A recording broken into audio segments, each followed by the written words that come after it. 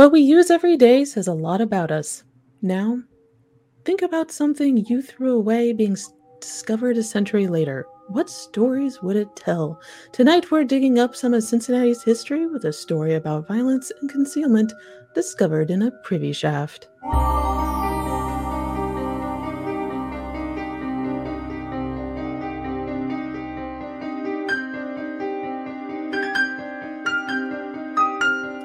Hello, everyone, and welcome to another wonderful episode of the Cincinnati Cabinet of Curiosities Presents the Hometown Haunts podcast. I am your host, Kat Klogo, and tonight with me are Christina Wald and Jen Kohler.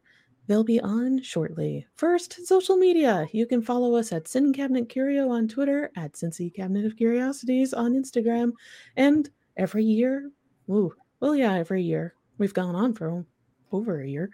But every week, we also want to hear your ghost stories, creepy cryptids, and interesting fringe history from your neck of the woods. And you can send that to hometownhauntedmail@gmail.com.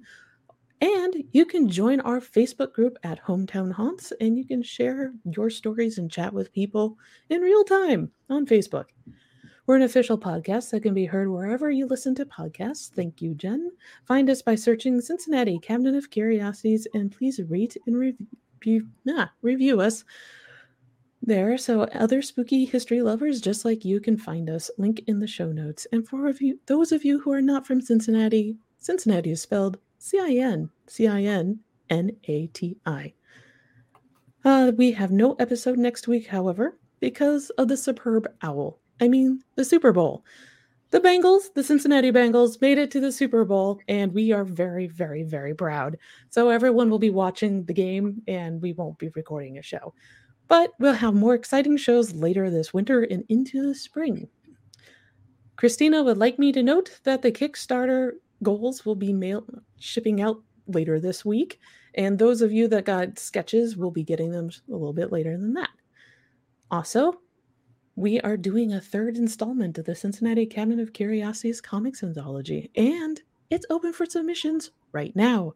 We have the topics for this anthology, and they are the Darby Lee Cemetery in Mount St. Joseph, Ohio, Witch Hill in Alexandria, Kentucky, the Delta Queen's Resident Ghost, the Trenton Hatchet Man of Trenton, Ohio, the Oxford Light, and the Allendale Train Tunnel in Ellesmere, Kentucky.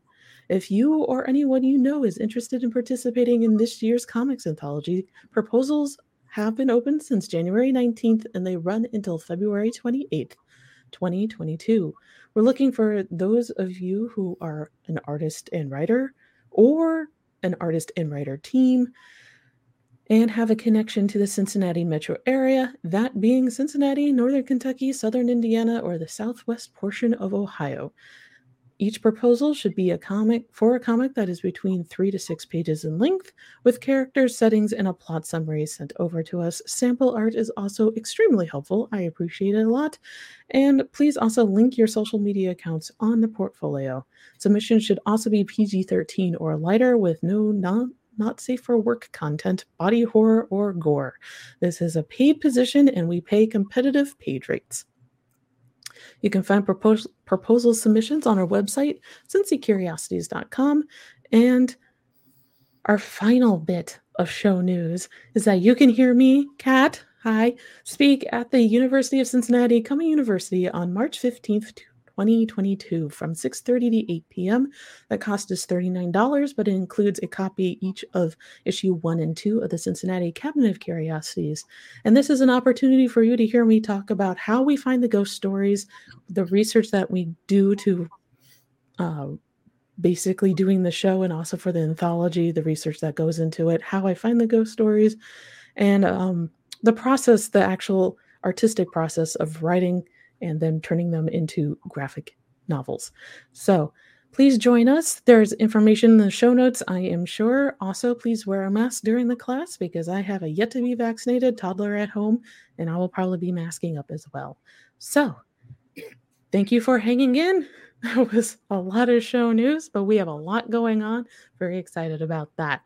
So we have a very excellent guest joining us tonight talking about all things archaeology, and that is Bob Genheimer. Bob is the George Ravachol curator of archaeology at the Cincinnati Museum Center. He has been doing archaeology of the Cincinnati area since 1974 and holds both a BA and an MA in anthropology from the University of Cincinnati.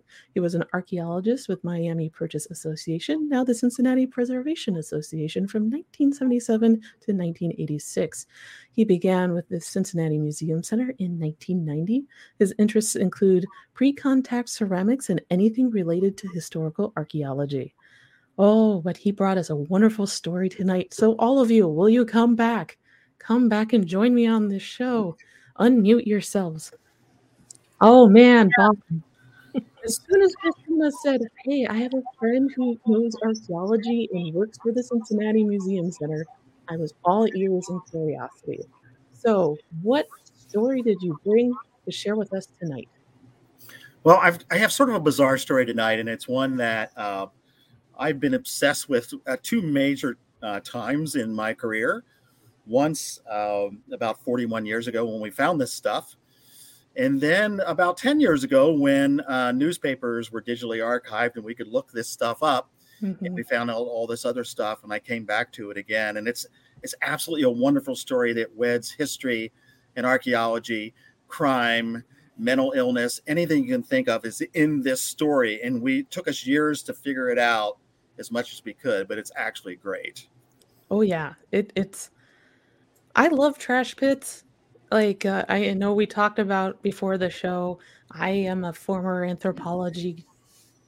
I only have a BA in it though, an anthropologist. But trash pits were always something we talked about in urban archaeology, and how they tell the tales of the people who lived in the cities before now, and just kind of their everyday lives. So for our listeners who do not know what urban archaeology or what trash pits or privy shafts are, could you explain to them? Well, urban archaeology is really the same as prehistoric archaeology. Anything else that you're actually doing it within a city setting, and cities or urban areas are obviously totally different. Every time a building is torn down, we destroy one instance of history and create a new one, which will be there 50 years from now for somebody else to look at. So they're very dynamic sorts of areas. Privy shafts are one of my favorite sort of contexts. We refer to these as features. There's a number of reasons why privies are so fabulous for anthropology. Number one is they have great integrity. They're usually intact. They're lined. They're there. They're physical. You can go in them and dig stuff up. And although they have a lot of fecal material in them, it's not really the fecal material we're interested in. Although there's a lot you can tell from that. It's the other items that get thrown into it that are really storehouses of historical knowledge. They're also stratified, which means they have layers. And archaeologists love the things with layers because you can control for time. Mm-hmm. And everything inside that layer is associated with the other. So we like that. Preservation is terrific. And even if they torn a lot out, some of these privies are so deep that the bottoms of them are still there. And one of the coolest things is associations with real people. So when you're doing prehistoric archaeology or pre-contract archaeology, you can make associations with a village or a people or a culture, but not individuals. Doing urban archaeology or working with privies, you can do that if you have great historic resources in hand with it. There are also great storehouses of knowledge on health and wealth and all sorts of other things that are going on in an area. But what we're going to talk about tonight is the coolest part is what I refer to as aberrant behavior. And what we're going to talk about here in a bit is aberrant behavior in any century, whether it's the 19th century, the 20th century, the 21st century, whatever. This is a pretty cool story. And the word privy itself comes from Latin privatus. It means secret, private. The unspoken takes place inside of this. When you think about it, if you want to dispose of something, this is the place to do it in. Mm-hmm. Out of sight, out of mind. No one's going to go digging into the fecal material to find what you threw in there. Of course, they didn't take us into account 100 years later to do it. But no. So that's why they're great because, and there are other stories behind this policeman story that we can also do.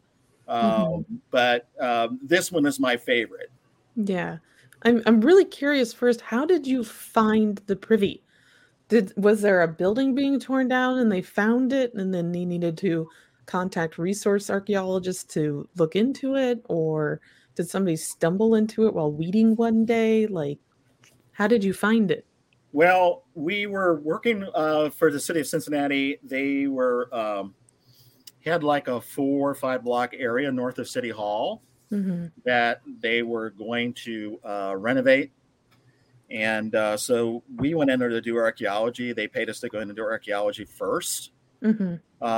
The privies, there are no standing structures left. There may be one or two in the whole 5 blocks. So they're below ground and they were filled in. So the way that city lots work in Cincinnati and most cities is that the back of your properties abut each other. So on each street, when they come together, that's called Privy Row. Obviously, you want to put an outhouse as far away from the house as possible, which means all those privies are on that back property line on either side of the lots. Mm-hmm. So they're fairly easy to find. And also, the bottle collectors and other people had gone in and dug some of them, so we knew they were there. Mm-hmm. Okay. Yeah, it's always fun with the houses around here because I'm on the east side, but an older part of it. And I'm like, yeah, there's probably your parking pad is on top of wherever your privy was. And my neighbors are like, wow, that's disgusting, Kat. Why did you remind me of that? But here we are. So, yeah, Jen and I were talking about the stratification of fecal matter earlier. Oh, And gross. it preserved really well, unless it was cloth. But that we found a few scraps of cloth. So, yeah, I'm looking through my questions. I'm sorry. Oh, thank you, Christina, for the stratification of this privy. We were admiring this diagram earlier. How long did it take you to actually excavate it? So the privy shaft in question, let me think, maybe 6 weeks, 5 weeks, something like that. Oh wow! So we, at the time, we weren't really complying with OSHA regulations today. We were actually inside the shaft. Oh, So it's not very bright in there. You would have to try to add light, flashlights. It's very difficult to photograph, and you are actually sitting in it while you're digging. So if you can imagine, it's a circular shaft about 4 foot in diameter. So you're sitting on a level and you have to dig, and then you scoot yourself around in a circle. And we were digging in 1 foot levels. Okay. But we were also identifying what we call horizons or depositional horizons. So the upper part of this privy shaft, it started off as brick, and then it quickly, there's an image here where you can see it switches to limestone. Okay. As it goes down. This is dry laid limestone, no mortar. And the upper parts of these privies are pretty much ash, combustion byproducts from furnace, fireplace, that sort of thing. They had to get rid of that, and they had to fill these privies up by city ordinances. So they did that. Early, about the first half of this one is fecal material. So, in fact, the police material that we're going to talk about is in the very top of that fecal material, right when they abandon it as a toilet. Okay. And then use it as a dump for household trash or fireplace ash and that. So we wore safety lines. Very difficult to photograph because of moisture and fog in it. Using the flash in there is almost impossible. So it empties out into Sandy Outwash, because downtown Cincinnati is on an outwash terrace. So these features are actually dynamic. Solid remains, liquids pass through, which means that it's not really great for preservation because it's dynamic, because it's changing.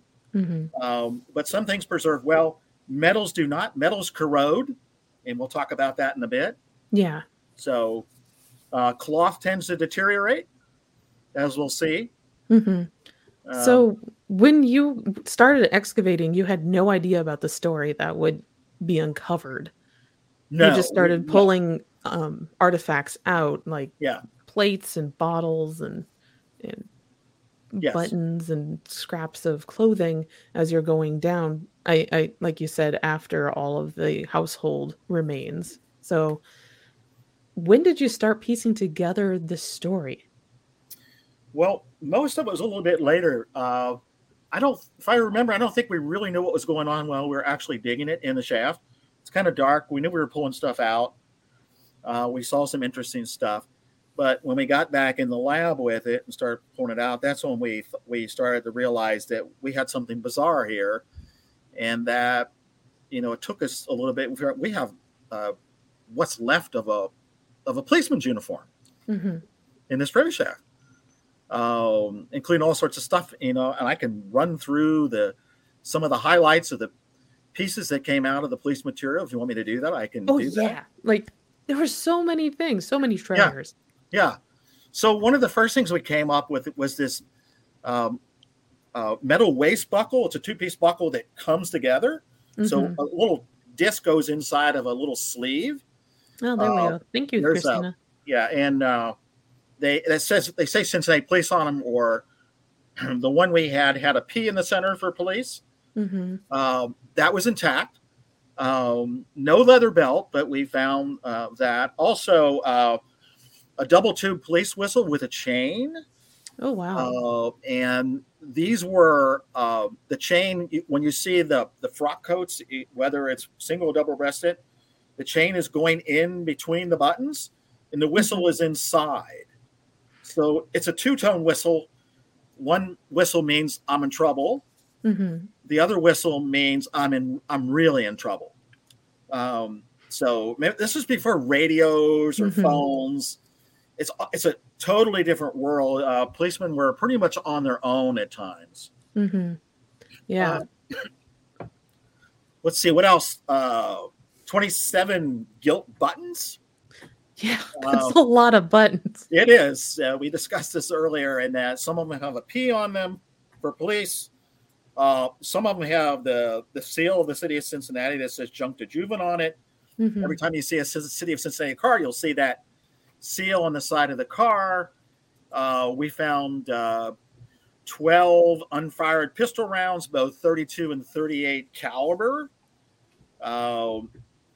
A pearl-handled Derringer, we'll get to in a second, which is 41 caliber, and it's loaded.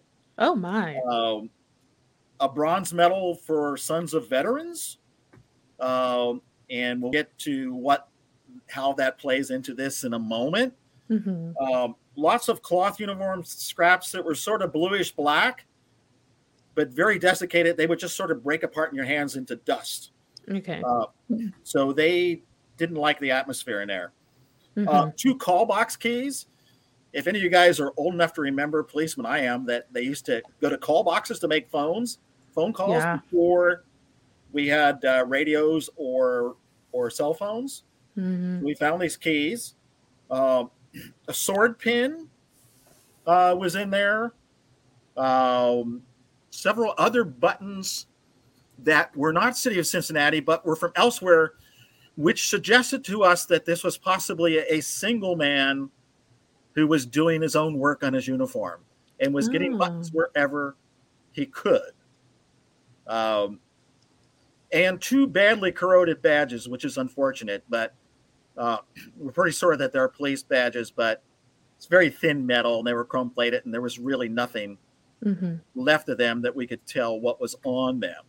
Mm-hmm. So a lot of stuff. The only things that we were missing really are the police hat and the nightstick or day stick that they carry. Okay. Wow. Everything else seemed to be there. That's a lot of stuff. Yeah, it is. Did I know you said the badges were too corroded, but were you able to pull the individual's name from any of the artifacts? Well, that's where we got stuck in this process when we started getting obsessed with it, because at the time, this is back in 1981, we thought, well, who is this policeman?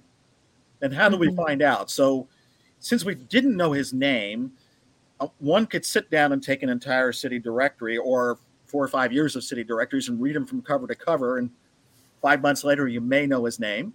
Mm-hmm. We were not really willing to do that. No, that's painstaking. Yeah. So we had a lot of stuff that was badly corroded. We started cleaning stuff, and lo and behold, we were cleaning the corrosion off of this one piece, and it turned out to be a rubber stamp. It had metal, wood, and rubber on it, and we cleaned it some more, and the only thing remaining on the stamp was his last name. Oh, wow. And his name was Dustin, Dustin. So we immediately went to the city directories. There he was at that address on Chestnut Street. And we could follow him backwards and forwards. He had been listed as a night watchman when he lived at this house. Prior to that, he was listed as a policeman. Okay. For about 7 or 8 years earlier. Mm-hmm. But he was a single man. He lived in the house. That had the 2 families in the house. He was a boarder. Okay. 36 years old, single.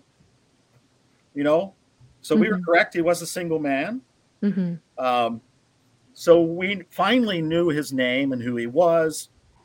And then the story got more interesting because we thought, well, let's go to the Cincinnati Police Museum. Let's go to the police archivists. Mm-hmm. And we went to them, and they said, oh, let us look this up. And they came back to us the next day, and they said, we don't know how to break this to you, but this guy was never a Cincinnati policeman. Never. That is really interesting. Yeah. We said, well, what do you mean? He says he's not in any of the roles. He doesn't show up. We actually looked at the City of Cincinnati annual reports for all those years, and in the end of those reports, they actually list the policeman. In many years, they have photographs of him. Mm-hmm. He's never there. So we thought, what is going on? So we finally found, this was back in 81 or 82, we found his father's obituary, September of 1899. And in it, his father said, that the obituary said one of his sons was a merchant's policeman, or one of his children. So he was not really a Cincinnati policeman. He was a merchant's policeman, but he had an identical uniform. And that may have been common. We don't know. Unfortunately, we couldn't find any merchant's police records, but now we knew who he was. How is that different than a Cincinnati police officer? The merchant's police? Mm-hmm. Well, they were essentially appointed by the mayor, and they would guard businesses or private residences. Okay. So they would have territories and stuff that they would work. Like a security guard. Yeah, and the territory that our Charles is in was in Avondale. Okay. So, but we'll get to that in a second. So, but when we looked at the obituary, Charles's father is a really prominent person. He was a Civil War hero. His name was Captain E. Potter Dustin. Okay. Although when we found it, I don't think he ever achieved the role of captain in the Civil War, but maybe in the Ohio National Guard or something later. But he was also a very prominent defense attorney. He was the number one defense attorney for people, for murder trials and that sort of stuff. He was well known. And he apparently died of what seems to be a stroke. I think they called it paralysis of the brain. Yeah. And so when you think about the dynamics of a father who's a prominent attorney and a hero, and a son who is a policeman, but maybe not a real policeman, but a merchant's policeman, it may be that there was a dynamic between these two that Charles wanted to please his father. So, and then his father dies. Mm-hmm. So, at a rather young age, if I remember the article. Yeah, he wasn't that old, but and it appears to be a stroke, but yeah. So up until this point, when we were looking at all this information, it appears to be somewhat of a normal family. Mm-hmm. Prominent father. His father had married twice. First wife died. And they had a couple kids. I think 2 of them actually died young from cholera, other things. But that's not that uncommon in the 19th century. No, it wasn't. So it seemed to be nothing out of the ordinary until his father died. Mm-hmm. And then, as we'll get to in a second, it seems that Charles becomes unhinged. Yeah, So that's a good way to put it. yeah. There were more articles about him. Yeah. So, yeah. And if you want, I can go through those. Oh yes, please. It's a this very poor sort of guy. story. And I remember when we found these, when they were brought to us the first time, I was just like pickled. It was like, your favorite TV series, and it ended. Oh, but here's 4 more episodes, and they're going to tell you everything you wanted to know. It's like incredible. So the violence begins in 1900. So approximately 8 months after his father's death, Okay. Charles is on his route in Avondale. He runs into another policeman who he doesn't like, actually doesn't like this policeman's nephew, and they get into an altercation. And this is an actual policeman, not a merchant. No, they're both merchants policemen. Okay. Okay. But let me just make this point, because the policeman he has the altercation with is the private security guard of the mayor of Cincinnati, Julius Fleshman. Oh my. So he didn't just pick anyone to have a fight with.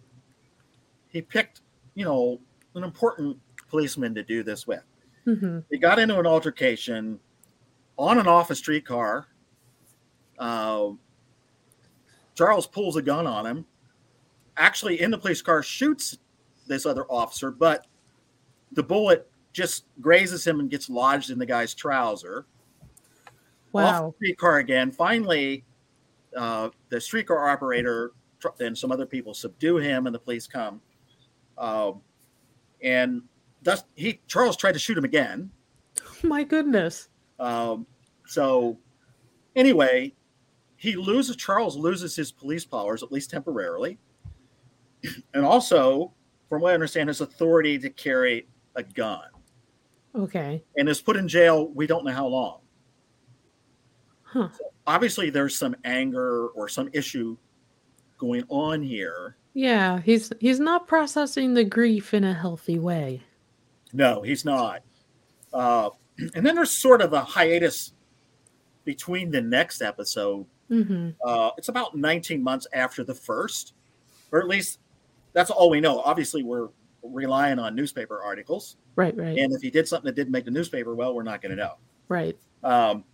So he's back as a policeman, back in Avondale. Same thing happens again. This time he confronts the nephew of the first policeman he shot, who his intended target was in the first place. Oh. They get in an altercation. Charles pulls a pistol on him in full public view. People can see it. And, they subdue him, and he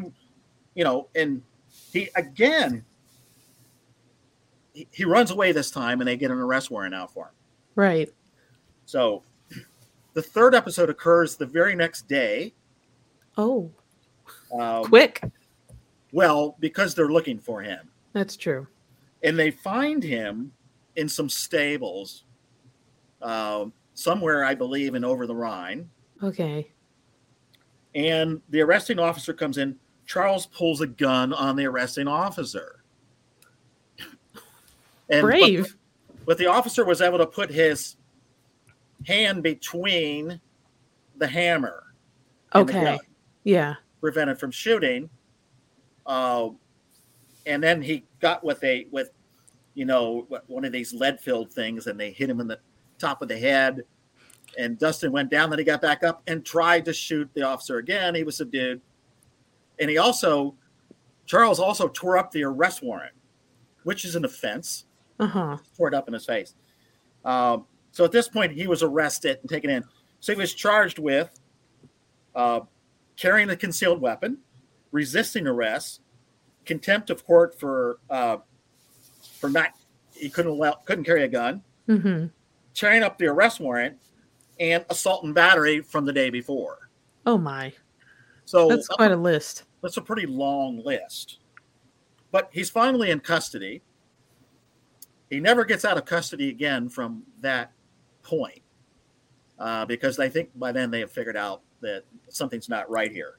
Mm-hmm. So, so all this, just when you look at it, this is not what we expected. We thought somebody just retired and threw their uniform in here, but this is an act of concealment, Mm-hmm. a serious act of concealment of what's there. We believe that the uniform, all this was thrown in between the last two episodes. Remember, it was the next day. Mm-hmm. We think he went home, threw his uniform out into the privy, and then was in civilian clothes and tried to hide, but they found him. So anyway, and then now they want to know what's wrong with this guy. Right.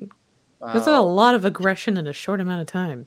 Yeah, for a policeman. It's not a normal civilian. Mm-hmm. So he gets a hearing at what they call an insanity court, Mm-hmm. which I thought in some cases might be redundant, but they found him to be not insane. But a doctor said he was probably too dangerous to be at large in the public.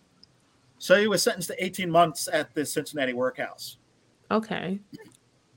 Which he started his sentence.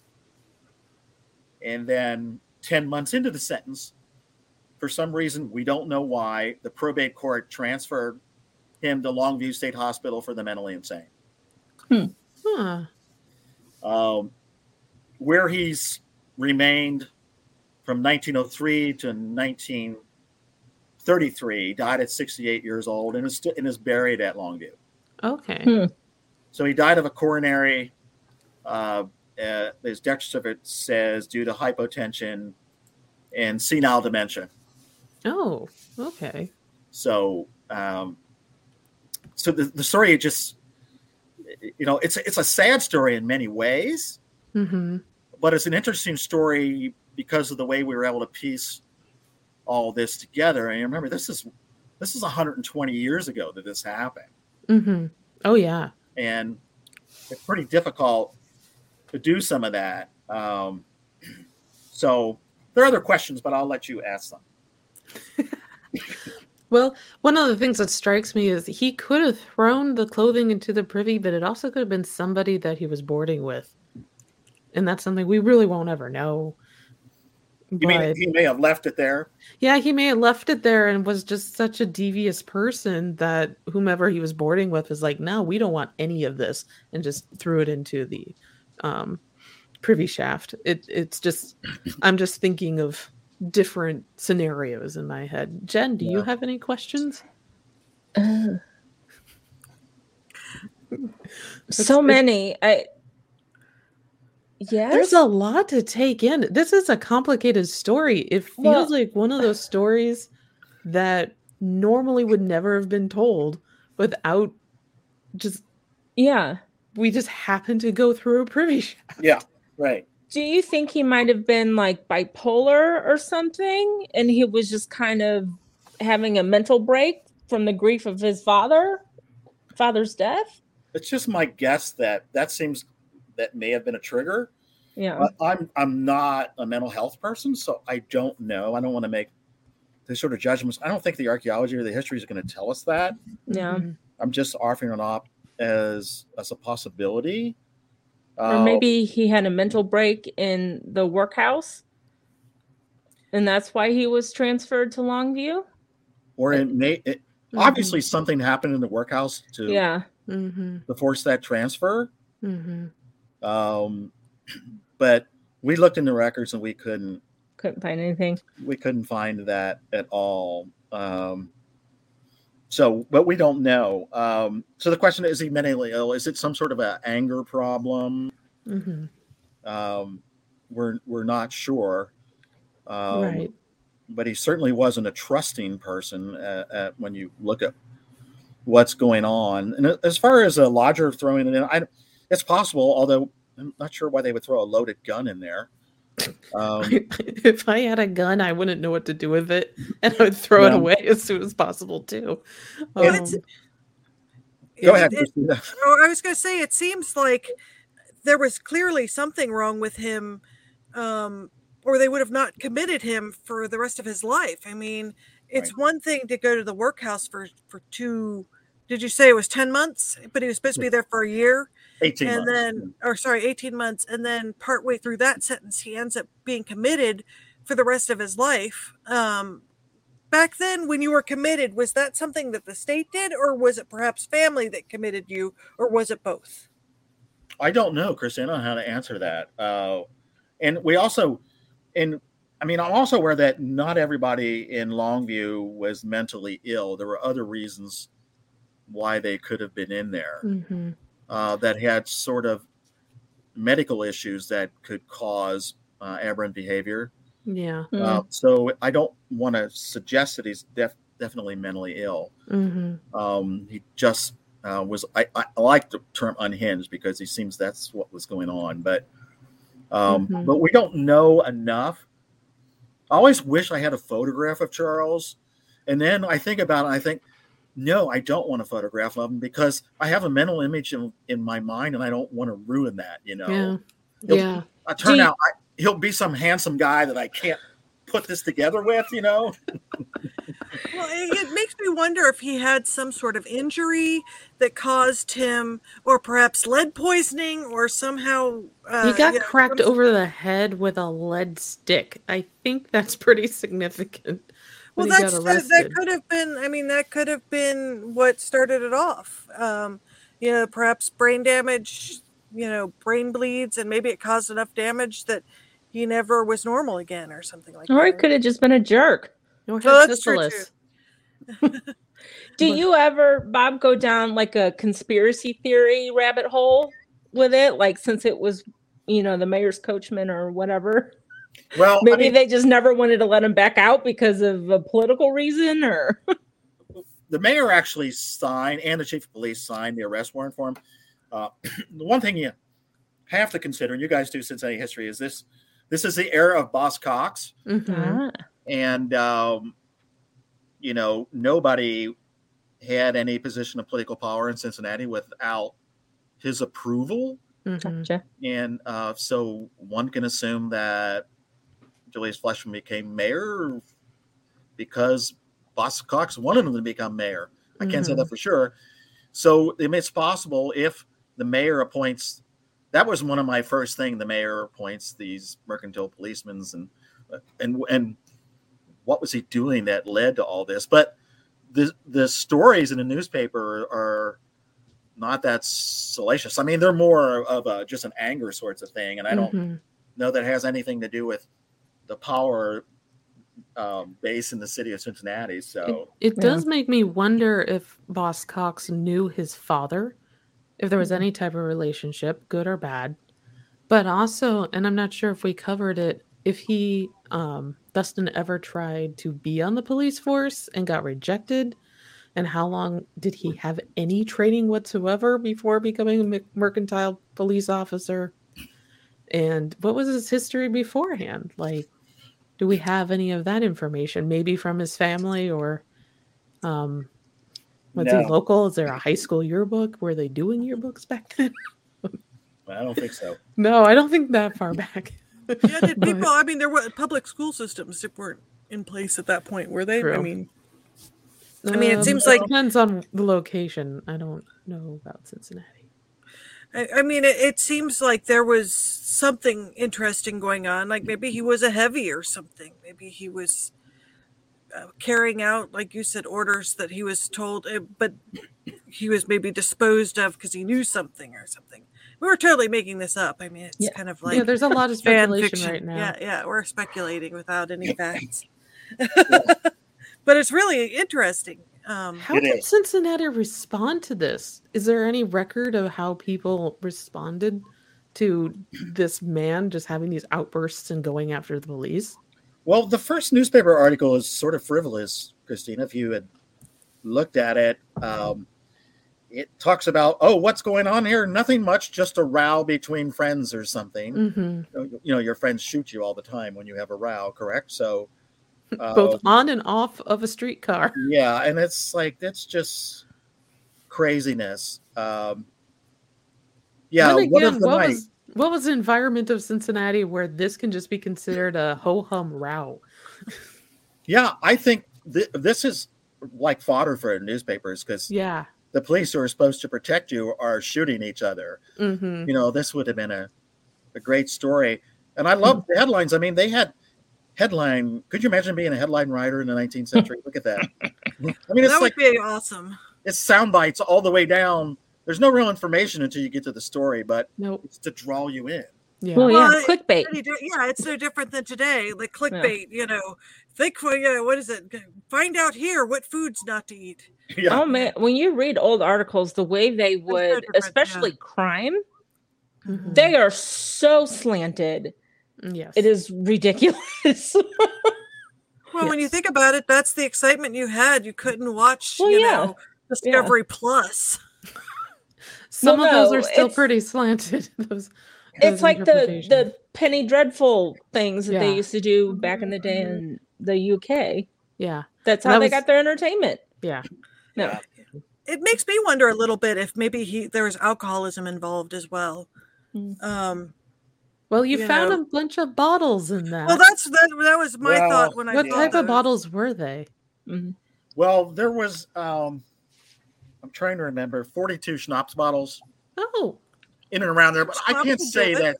I can't say that's Charles. that's true. There's shared the- 7 people living in this house, all using the toilet. So I And can't say. disposing of their bottles there as well. Yeah, so schnapps is one of those. That's another one of these stories. So if you don't want somebody to know you're drinking, you do it in the outhouse. You don't leave clinking bottles around in your No. apartment. So 42 bottles of schnapps, which was considered medicinal, but a high alcohol content. Somebody really loved their schnapps. Yeah, I can't say it's him. Right. Made them feel good. How far did you go all the way to the bottom Yeah, of the privy? 20 foot deep. Oh, wow. Mm. Yeah. And is this the only one you've excavated or have you done more? No, in that project we did 3, Wow. Okay. including the privy behind the Betts house, which was a double seater. Oh, So fancy. yeah, to what? Did it A have a double partition? seat. So One would hope. the Betts house is the oldest house in the city of Cincinnati, still standing in its original location, Oh, wow. 1804. Wow. I didn't But- realize it was that. It's been there that long. Well, just the front part of it. Oh. If you look, although there used to be a house right next to it, and the house next to it is on the city grid, it's not there anymore. And so the Betts house isn't on the city grid. So the distance between the two houses in the front is like this. Mm-hmm. But in the back, when you open a window, there's a brick wall 1/2 inch from you because they're not on the same grid. Right. Oh. So, but that house has Procter and Gamble connections. Okay. Did you I find think- anything crazy weird in there? Or No, just... I think if I remember, William Procter bought it for James Gamble's daughter or something at the house. Mm-hmm. So it's an interesting sort of a side story, but that was a block to the north of where this one was. And if you've never been to the Betts house, please go. It's a great place. Where is it? It sounds It's like on it. Clark. I think it's 416 Clark. Uh-huh. So we Ah. built a couple places there. Mm-hmm. Where is Clark? Is that downtown or?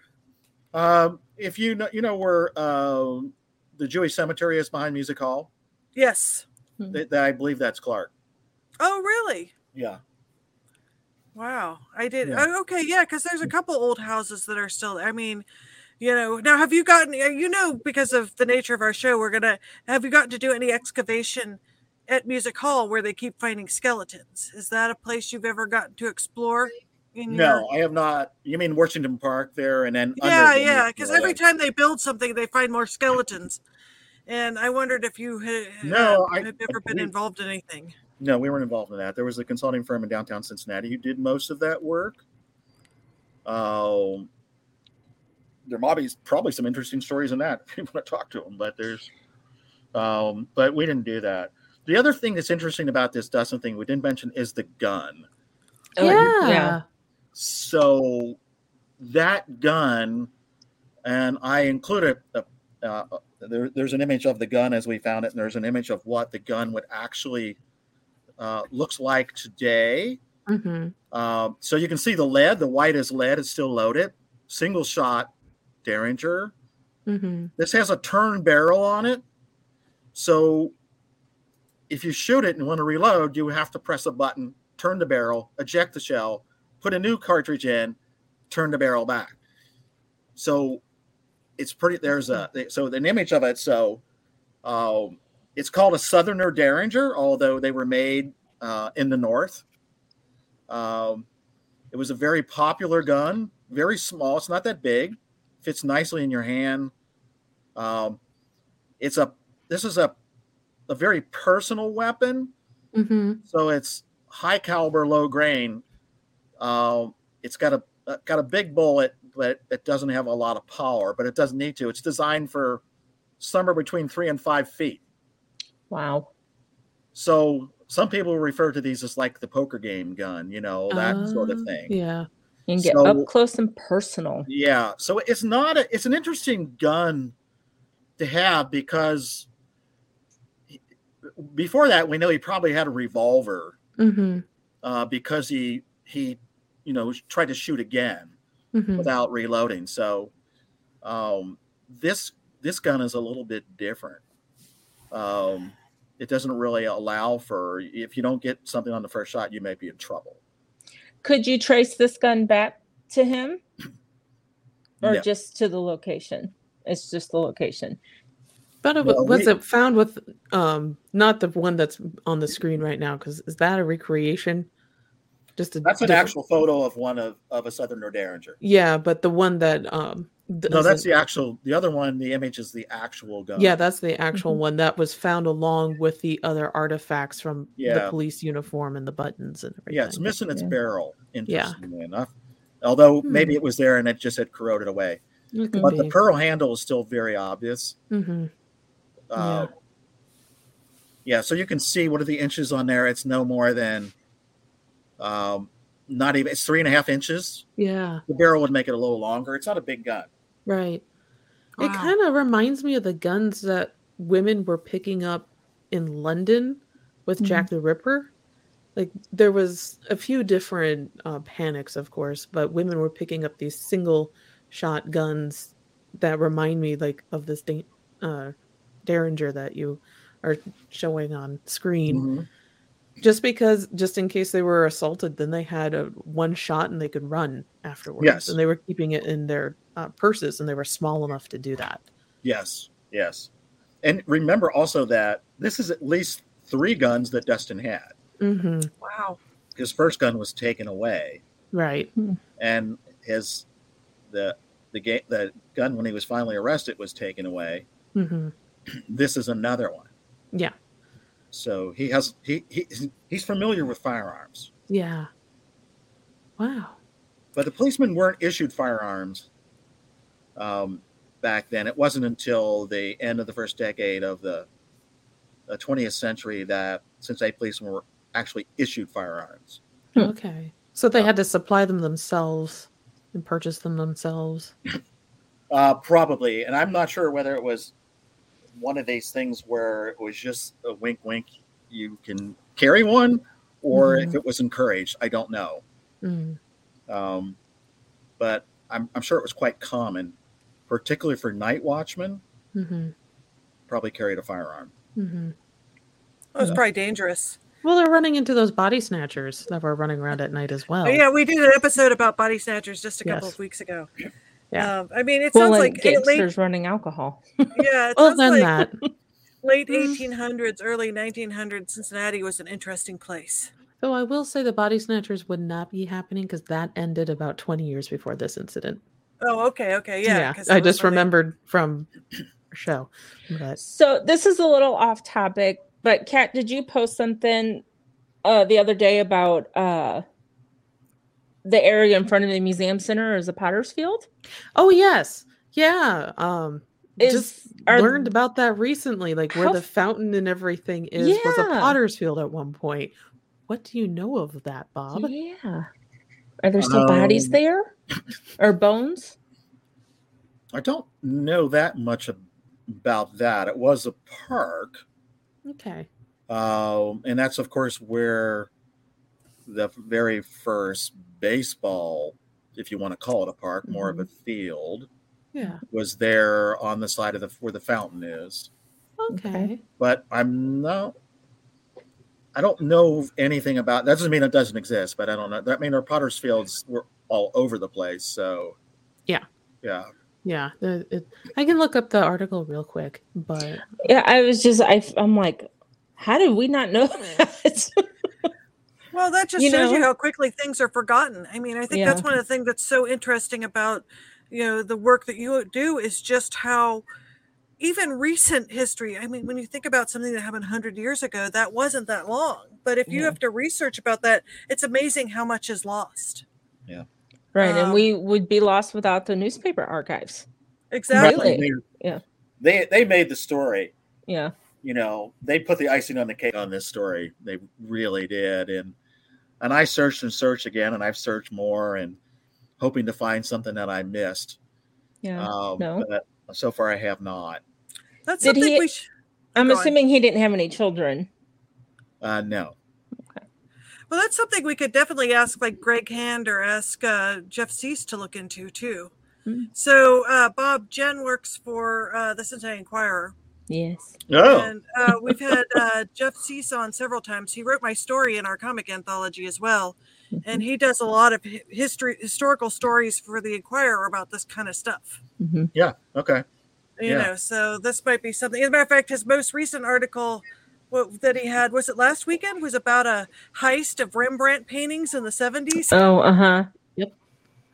I mean, lots of interesting gems in Cincinnati history. I mean, I wish I had a time machine to see Cincinnati around the turn of the century, because it seems like it would have been a very interesting place to walk around.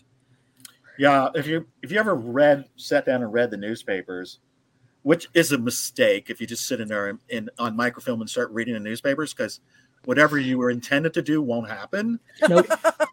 Because like one day I got there and I was reading, people used to leave little notes about, I saw you on the streetcar and I smiled at you and I just want to let you know, and whatever. And there'd be like personals. Yeah. Yeah, like 50 of them. Yeah. From men and women. It was how they would meet. Yeah. It was sort of text, but not direct. And you had to get the paper the next day and see if this woman who looked like you. And I thought, this is absolutely wonderful. Do you remember what was that movie with Madonna in the 80s? Suddenly Seeking Susan, or Desperately Seeking Susan. Yeah. I would. When I was interviewed for the Enquirer, almost, it's been a long time. They took me on a tour of the newsroom, and when I saw the photo archives, I'm like, I want to spend all of my time in there. And when I was in the newsroom, I'm not in the newsroom anymore, but when I was there, part of my job was to scan those in. So I did get to go through quite a bit of the photos, but didn't even touch half of what was there. And I can only imagine what else is there. And things have gone missing over the years, but it's incredibly hard. I mean, that's one reason it's so nice to have the resource like the public library, because a lot of times when these private entities, and we've talked about this before, are doing the archiving, when whoever is funding them goes away, then you lose that archive unless somebody else takes it. And that's one thing that's so valuable about, say any kind of archival work done by the library or the newspaper or the museum center. That's a way to, keep track of this stuff. The museum center has really exquisite archives as well. In fact, we have a lot of the Cincinnati Post stuff and some other. Oh, really? So we're we have terrific archives, both business archives, personal archives. There's a ton of it, and people don't appreciate them until they want something, and then there it is. So yeah. So Bob, a couple of times I've been on a tour of the archives there, and it was through work. But is that kind of thing open to the public or no? You might be able to schedule a tour with COVID. Who knows? Right. But so most of it is in our building. So we're not actually at Union Terminal. We're at a at the corner of 5th and Guest. We have a collections facility there. Okay. And with the big mammoths in front of it, right? Is that place? Yes. Okay, I've been there too. It's really cool. Yeah. So that's the building I work in. Okay. Yeah, it's a great building. How do you ever get to just free roam around and look at stuff, or is that a no? We only have access to our own collections, or like I said, we'd never be getting anything done, Right. Yeah, well, that's true. So, I mean, I didn't want to leave that tour. No. It was so cool. The stuff that's there. It's just. I'm picturing the last scene of Raiders of the Lost Ark with all the boxes. Better well lit, more yeah. But there is a room, right, with all the creepy stuff in the jars. Yeah, the Far Side Room, we call it. Yes. Yeah. What's it called? We call it the Far Side Room, or the Far Side Room. The dead animals in jars room. How can you let our sketching group in there to draw that? Wow. You make the requests, Christina, and I'll see what we can do. I mean, that sounds like that would be really exciting. We're always looking for interesting places. Well, we sketch at the museum center a lot. Yeah, I told you did the dinosaurs recently. I know. We've done them a couple of times. It's a great location for the urban sketchers to go to. We go to the zoo a lot, and that's a great out. But during the winter, obviously, it's much more difficult to find. Yeah. Right.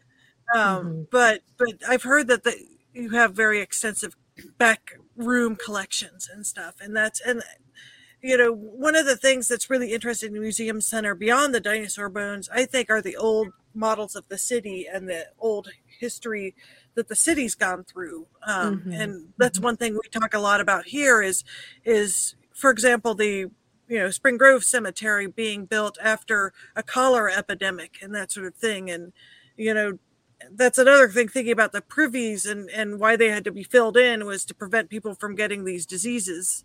And how, what year did Cincinnati probably get proper plumbing? Probably the early 1900s? So a lot of it was earlier than that, but that didn't mean they actually used them. So they would grandfather in privies, so you could still use them, but you had to have water first. And once water came in, then you would you start to see indoor water closets, and then but the privies were still there, and they were filling them. And I just at right about at this time, 1899 is when they were probably switching to water in the house with water closets, because it doesn't appear to be used as a privy again, right? Unless it's cleaned out. Sometimes they would actually clean these out, but if sometime for fun, look at the health department's stuff in the 19th century and the annual reports about foul and offensive privies. It goes on for pages. Oh, wow. The rules and regulations, and people were, Well, it's life or death stuff. People died from sewage contamination and that sort of thing. And now you had said that there were thoughts about putting some of this stuff on display. It has been on display before. As Kat mentioned, that was a really a display on urban archaeology. It went beyond. Yeah. So some of the other stuff is interesting is the medicines, the patent proprietary medicines, which are unbelievable. The titles and the stuff. Marketing didn't start last year in this country. It started a long time ago. How did they advertise cocaine and heroin? Yes, they did. Well, they didn't actually have to. If it had something that was addictive in it, they didn't really have to do much marketing No. It served its No. own purpose. It Yeah. would make you, it wouldn't solve any of your health problems, but it would make you feel better. And you, Oh yeah. Oh yeah. Oh, yeah. you know, So, out of all your excavations, what is your favorite thing you have found so far? I would have to say, when we were, and this is American Indian stuff, we were in the village of Newtown a couple of times where these marine shell gorgets were found, sort of like cereal bowl size, like this. Mm-hmm. They slope, and they were engraved, and each one was engraved with an animal. Okay.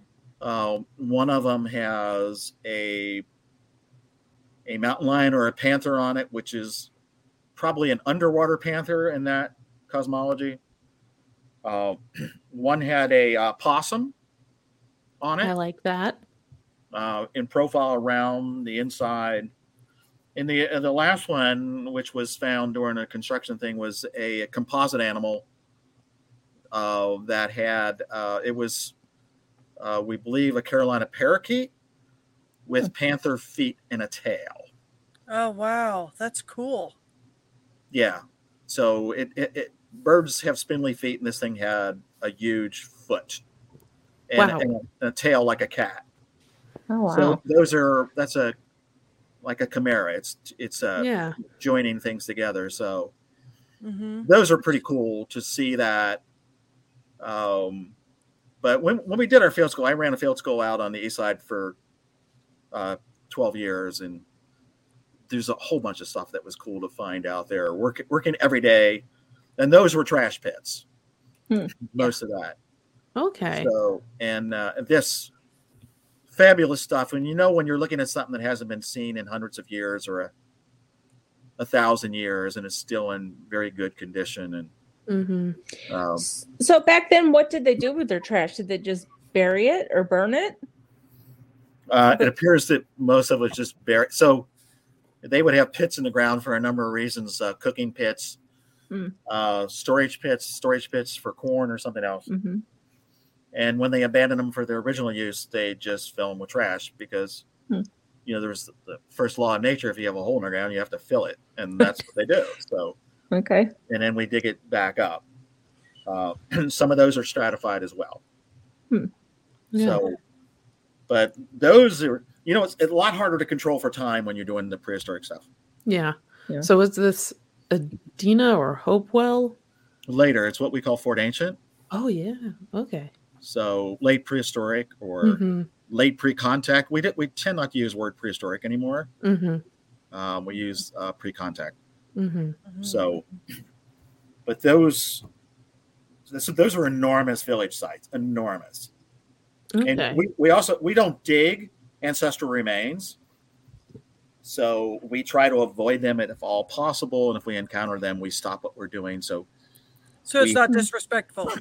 Mm-hmm. yeah, we have relationships with 15, 16 tribal partners. Yeah. Excellent. So we have sort of codified our behavior on what we do, Mm-hmm. which is a good thing. It should have been done a long time ago, but that's what we do today. Mm-hmm. So, I mean, it's a good thing, and it's a good thing that now we have relationships with these tribes. Yeah, and that they have input into what's happening with the artifacts that are discovered. Right. Yes. Yeah. So what else is left to discover? Is there any, or maybe we just don't know what's out there? You got to find it first. Well, we got to find that parakeet with cat feet first. Yes. Mm. Yes. Well, it seems like probably wherever you dig, I mean, that's one thing you always hear about in Europe whenever they build something new, and it's similar to the music hall situation. They find like excavations of an old city that they didn't know were there, and then they have to stop construction and actually, find out what that is. Yeah. They don't really have many of those rules here in the U.S. or Ohio. So Really? it's up to the good graces of whoever's doing the work typically. Yeah. Mhm. I got a family story about that. Yeah. And our listeners are just like, seriously, Kat, a family story about this. Does not personally involve me. But my grandfather was not an archaeologist, an architect, and he was charged with or given the opportunity to expand the Ashtabula Public Library, which he gladly did. And he was out there with his it wasn't even an excavation. They had a backhoe and they were just clearing land, and they dug down and they found a bone. And my mom, being around 7 at the time, goes down into the pit because, 7-year-olds in large hole of dirt, you're going to go into it. She, without any grace, just takes out a long femur. And she waves it around to the team, and she's like, "Look, Dad, I found a long bone." And according to her, my grandfather just face palmed and was just like, "Okay, we're going to have to stop this for now." He was just like, "We're not going to mow over whomever we've just discovered." And they called in some archaeologists from Cleveland, and they ended up excavating out a skeleton, not full, but as much as they could in 1955. And then also a lot of handmade square head nails and some wood. So they had discovered a family burial plot. Thankfully, that was the only person found, and they were able to continue on later with the expansion of the library. Right. But also that library is also famously haunted. So yeah, they disturbed some graves there. Yep. Sounds like it. Wow. Well, at least a grave. I said cause and effect there. Yeah, exactly. Yeah. Well, on that note, I think we'll be having you on again, Bob. It's interesting hearing about your take, because we're getting sort of the more, history of Cincinnati sort of. I don't want to say hidden, but it's been more forgotten. Fringe. Yeah. I like the word fringe because it's there. We know about it, but it doesn't get addressed nearly as often as it really should be. And I love talking about this and archaeological finds in urban archaeology and just discovering the truly hidden history of Cincinnati underneath our feet. So thank you for joining us, Bob. Thank you for having me. Anyway, thank you everyone for joining us for another wonderful episode of the Cincinnati Cabinet of Curiosities presents the Hometown Haunts podcast. I am your host, Kat Logo, and along with me, Jen and Christina. And also you can catch us on social media at Cabinet Curio on Twitter, at Cincy Cabinet of Curiosities on Instagram. And please send in your personal ghost encounters, hometown haunts, creepy cryptids, and fringe history from your neck of the woods to our email address at hometownhauntedmail@gmail.com. And don't forget to join our Facebook group, Hometown Haunts. Have a wonderful week, everyone. Good night and stay spooky. Bye-bye.